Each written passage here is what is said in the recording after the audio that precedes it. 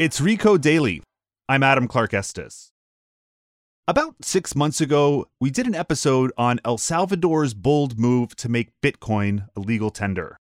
This was after the country had become a famous haven for the digital currency, with places like Playa del Zonte, also known as Bitcoin Beach, attracting crypto diehards from all over the world. Bitcoin Beach is testing a sustainable Bitcoin economy to show how financial freedom for many is possible. There's a sign that says Bitcoin Beach. My entire goal is to see if I can actually pay for everything in Bitcoin. Okay, that's cool. It's literally just a beach stool, someone with a coconut, and I could just pay to their mobile phone with Bitcoin. I'm about to eat a Bitcoin burger. So has El Salvador and its president Nayib Bukele been able to make their utopian Bitcoin dreams a reality? And how have Salvadorians adapted to this sudden change in its economy? Here to update us on the successes and shortcomings of El Salvador's new Bitcoin experiment is Leo Schwartz, the Latin America reporter for Rest of World.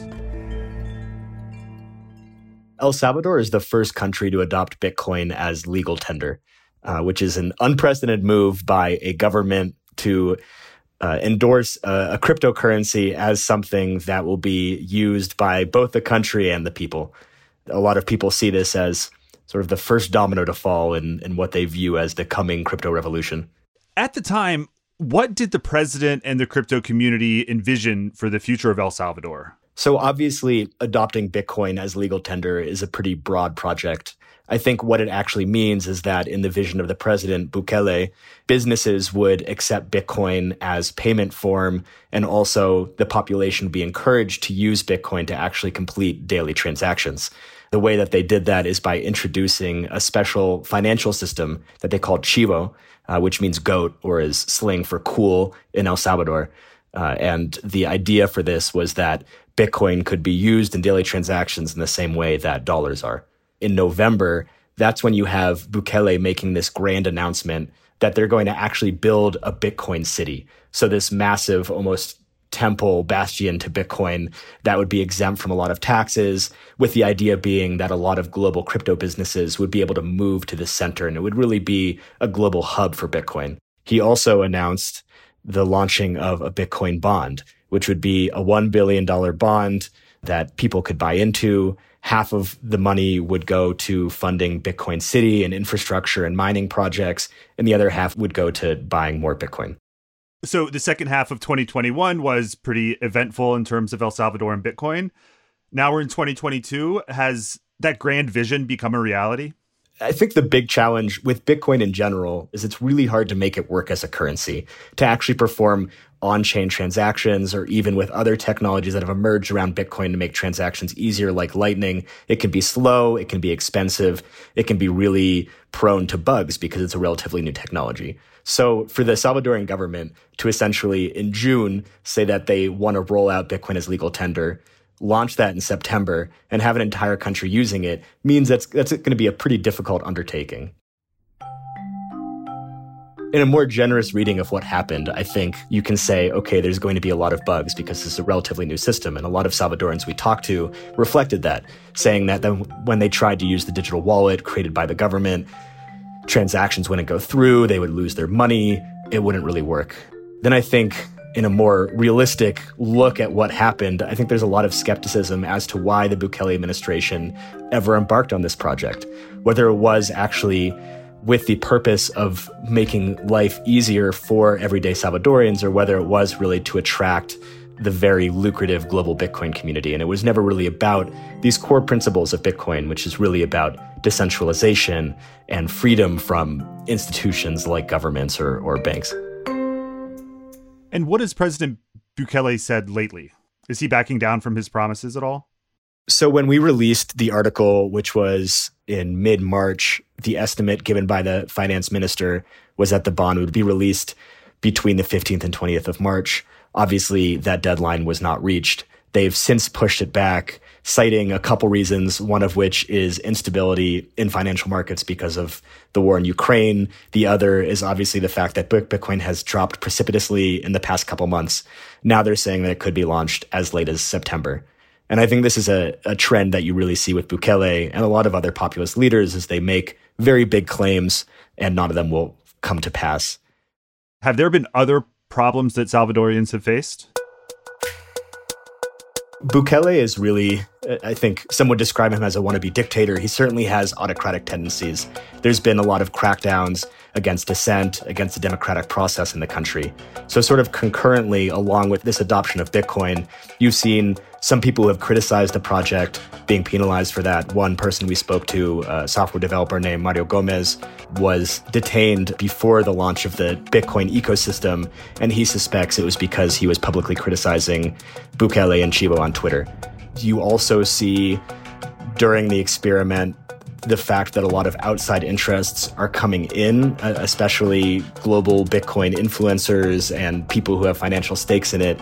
And again, a lot that's being done to expand on Chivo, which is this financial ecosystem, isn't really being done with the everyday Salvadoran in mind. One example of that is that Bukele has spent millions of dollars actually buying Bitcoin with government funds, and obviously the price of Bitcoin has gone down pretty steeply over the past couple months. So you have to ask whether that's actually a good financial investment for the government or whether this is sort of this bluster by Bukele to create PR for himself.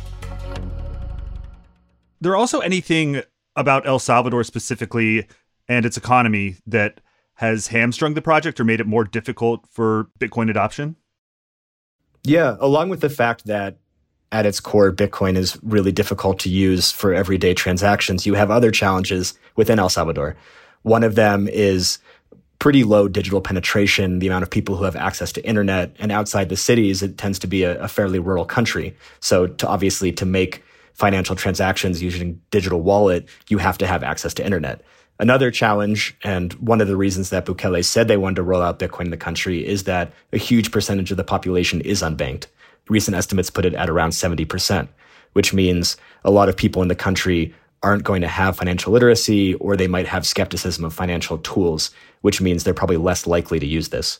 Although I would still say I think the main barrier whenever you're trying to take crypto, which is a very technologically advanced and confusing tool, and bring it to a general population, the main issue is it's really hard to teach people how to use it or to even make it functional on such a wide scale. And with 70% of the people being unbanked, I have to imagine it's a largely cash-based economy. Yes, exactly. And again, that cash is the US dollar. Some of these things don't really sound like recent revelations. Didn't Bukele know about these challenges before implementing his new policy, and did he have a plan to overcome them? Again, this goes to the question of what his motivation really was with rolling out this project. A lot of people we talk to seem to have different theories on this. One of them is that he was trying to basically change El Salvador's narrative. Obviously, it's a country that's known for high levels of gang violence and also immigration out of the country. There's not necessarily going to be a lot of tourism going into it. By reframing the country's narrative around the first country to adopt Bitcoin and really making it attractive to global crypto acolytes, he could change what El Salvador looked like on the map. And to some degree, I think he's been successful with that. Then there's another strain of thinking, which is that he's doing this to really be able to achieve some degree of financial autonomy that was not possible before. El Salvador is dealing with a large amount of debt. It's largely closed off to international capital markets. And again, by doing this project around Bitcoin, he could not only attract investment from global crypto companies or just Bitcoin investors in general, but he could also launch these tools like the Bitcoin bond, which some speculate is a way to circumvent traditional debt and bond markets. Well, taking all this into account, it sounds like Bukele's Bitcoin project is not going super well in these first few months, but there's time to correct it. Has there been any fallout from this transitionary period? There's certainly been criticism from international institutions like the International Monetary Fund or the IMF, which has repeatedly warned Bukele that he should reverse the Bitcoin project or else it will never give funding again. I think the biggest fallout comes from internally, where the government is pouring likely hundreds of millions of dollars into this project, and it's not necessarily solving a lot of the financial problems or societal problems that the country has. At the same time, like you just said, we're only 6 months into this experiment, and it's the first time a country has attempted this. And the fact that they did it on such a tight time frame is really insane. It's at a very early stage, and will be interesting to see what happens in the coming months and years, which is how a lot of people in the global crypto community are viewing it. And how did the crypto community react to the progress or lack thereof of the Bitcoin project in El Salvador? Within the Bitcoin community, it tends to fall into two camps. Some people really view Bitcoin and crypto as a form of religion and will blindly follow anybody who says that it's going to be the future. So I think that is essentially the target audience that the Bukele administration has in mind for buying the bond. I think other people are more skeptical. And again, these are the people who really believe in the ethos of cryptocurrency as this decentralized currency that would be free from governments or financial institutions like banks.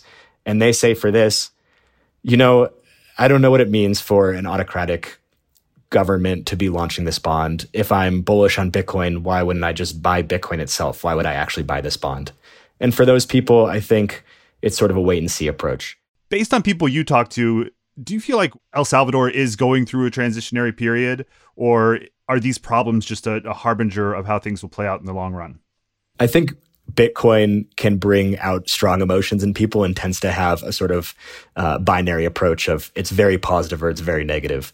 What's happening in El Salvador, as you said before, is incredibly intriguing. It's a first of a kind thing.